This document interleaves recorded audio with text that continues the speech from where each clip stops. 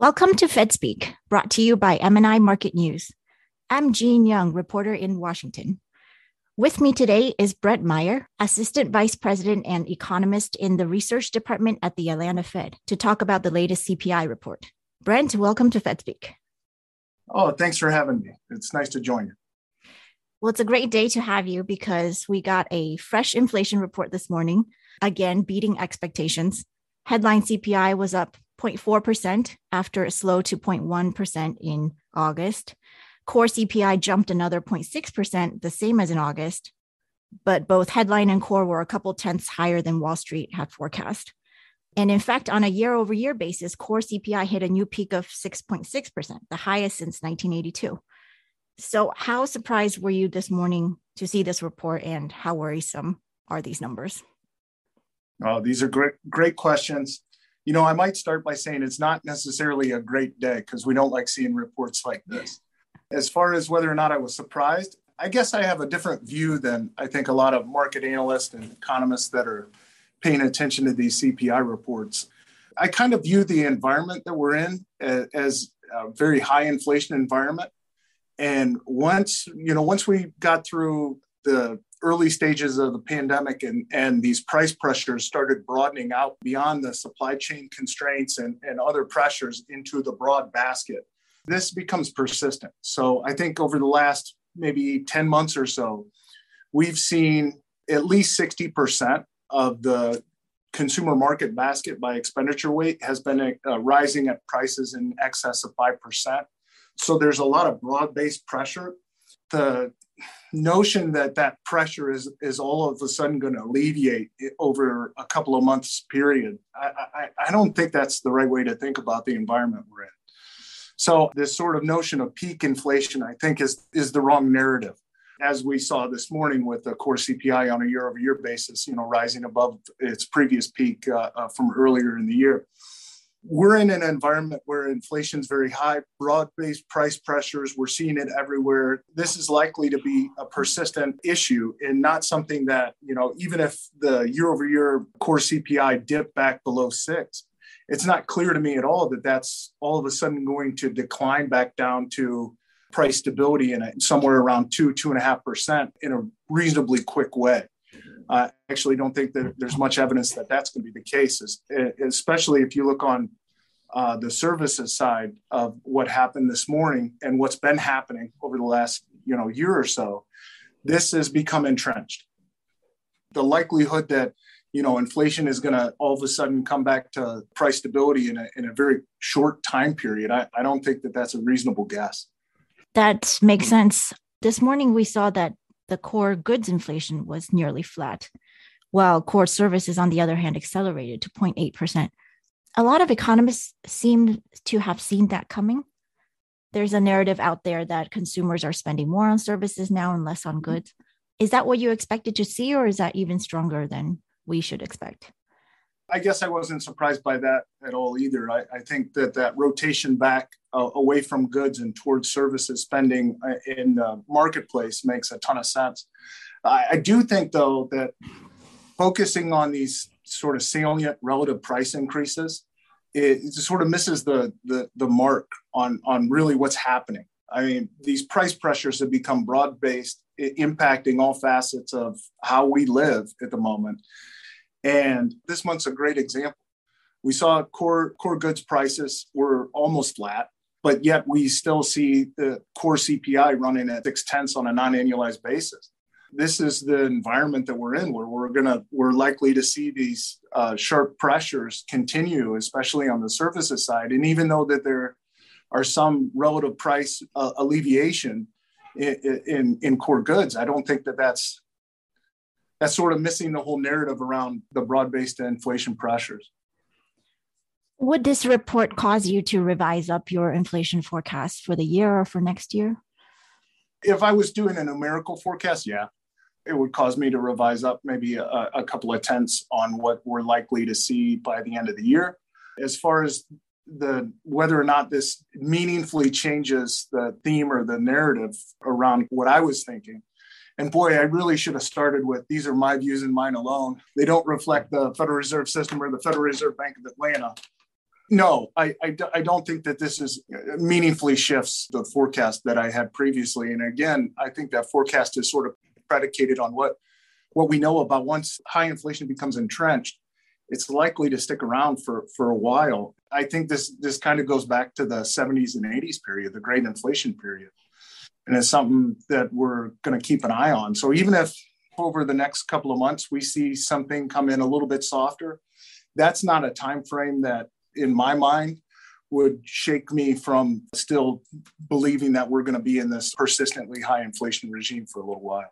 Interest rates have headed much higher this year than people expected at the outset. And that goes hand in hand with the high inflation reports that we've had. Yesterday, the Fed minutes of its September meeting noted that aside from housing, there's not much evidence that the higher interest rates were bringing down inflation in different sectors of the economy. Can you talk about that? Yeah, sure. So you can go back to that great inflation period and examine that. And then you can think about the long and variable lags, that phrase that policymakers bandy about.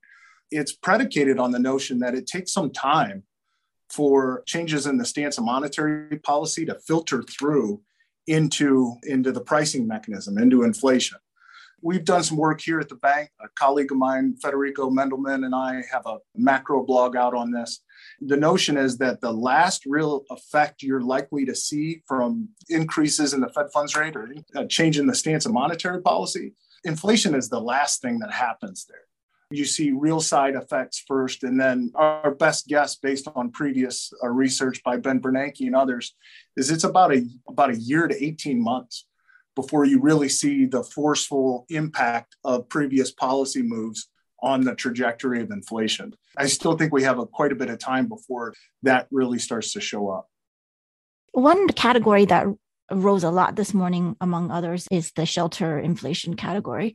But given that rents and owner's equivalent rent is lagging as an indicator, and we have some private housing price data out there suggesting that we're actually seeing some declines in shelter prices, do you expect that category to moderate? This research is really interesting, looking at the way that the BLS price series for rents and owner's equivalent rent are constructed. They're constructed in a lagging way. A lot of the research points to that peak correlation between market rents like the CoreLogic index and some others and these OER and rent indices is something like a year, maybe even a year to 18 months of a difference. That was one thing that kind of was surprising to me in the report, if I'm being honest. I'd never thought we'd see a 10% increase on an annualized basis in OER, well, really ever again. So there are two things here. One is if that previous correlation holds between market-based rents and what the BLS series, we're likely to see that soften as we move through next year. I don't think there's much evidence that would suggest that that's going to be over the next couple of months. But the broader point here is even if you exclude shelter prices, what's going on in services is still really, there's still a lot of broad-based pressure. And that broad-based pressure is well outside what's happening with rents. Mm.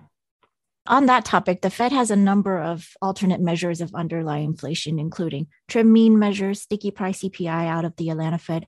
What are those measures telling you about inflationary pressures? I've had the good fortune to work on these measures for almost the entirety of my career. I was at the Cleveland Fed for a long time, putting together the median and the trim mean CPIs.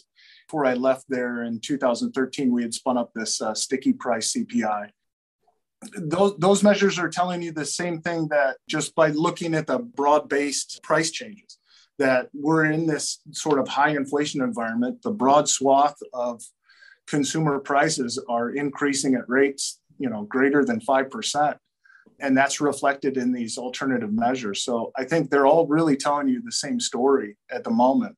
Part of the value of a trim mean approach is basically it's ordering all the price changes in a given month from its lowest price change to the highest.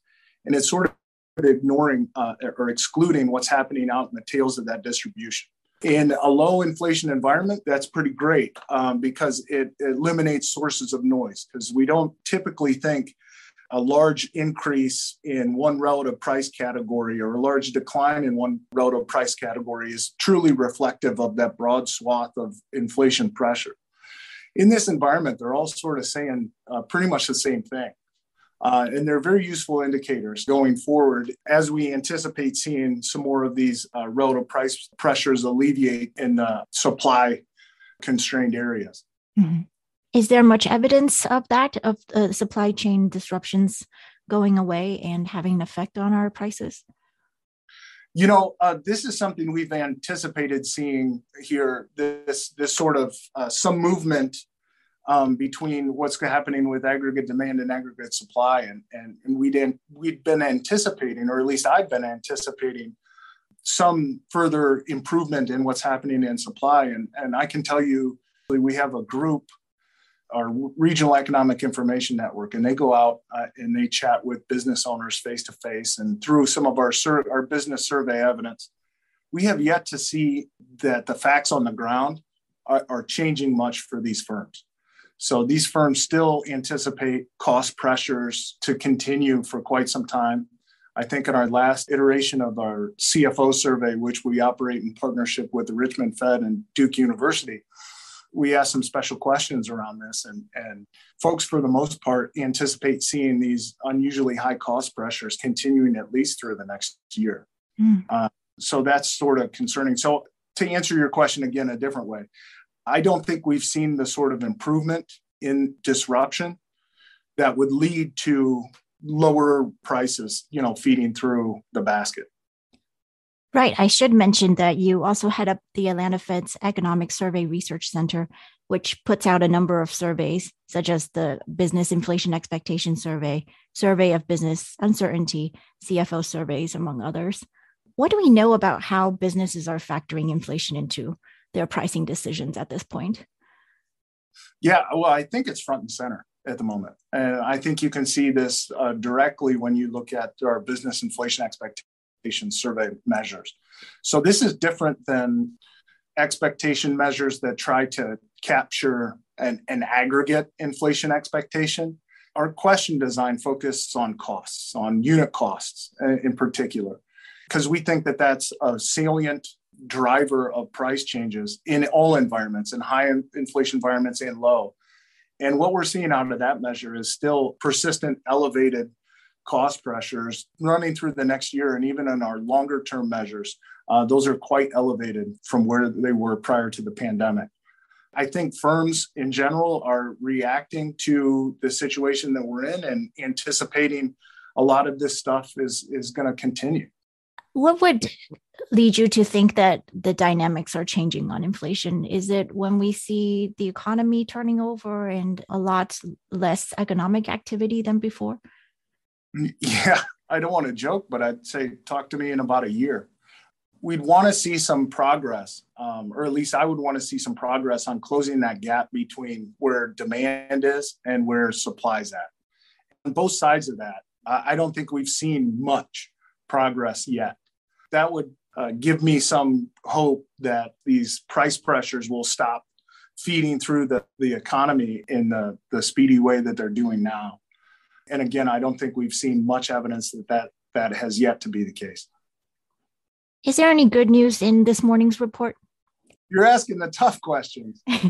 Boy, I don't want to end on a no. I think it'll be at least a few months, if not 6 months, before we can really start and say with any certainty whether or not we're starting to see good news. I really believe that. I think it's going to be some time before we start to see the impact of not only what the changes in the stance of monetary policy are likely to play out on inflation, but also whether or not we're seeing significant progress on disruption and increases in supply and then tamping down on aggregate demand. I think it's going to be a while before we see that. Maybe the good news in this report is still a ways out. Thank you so much, Brent, for being with us. All right. Thank you.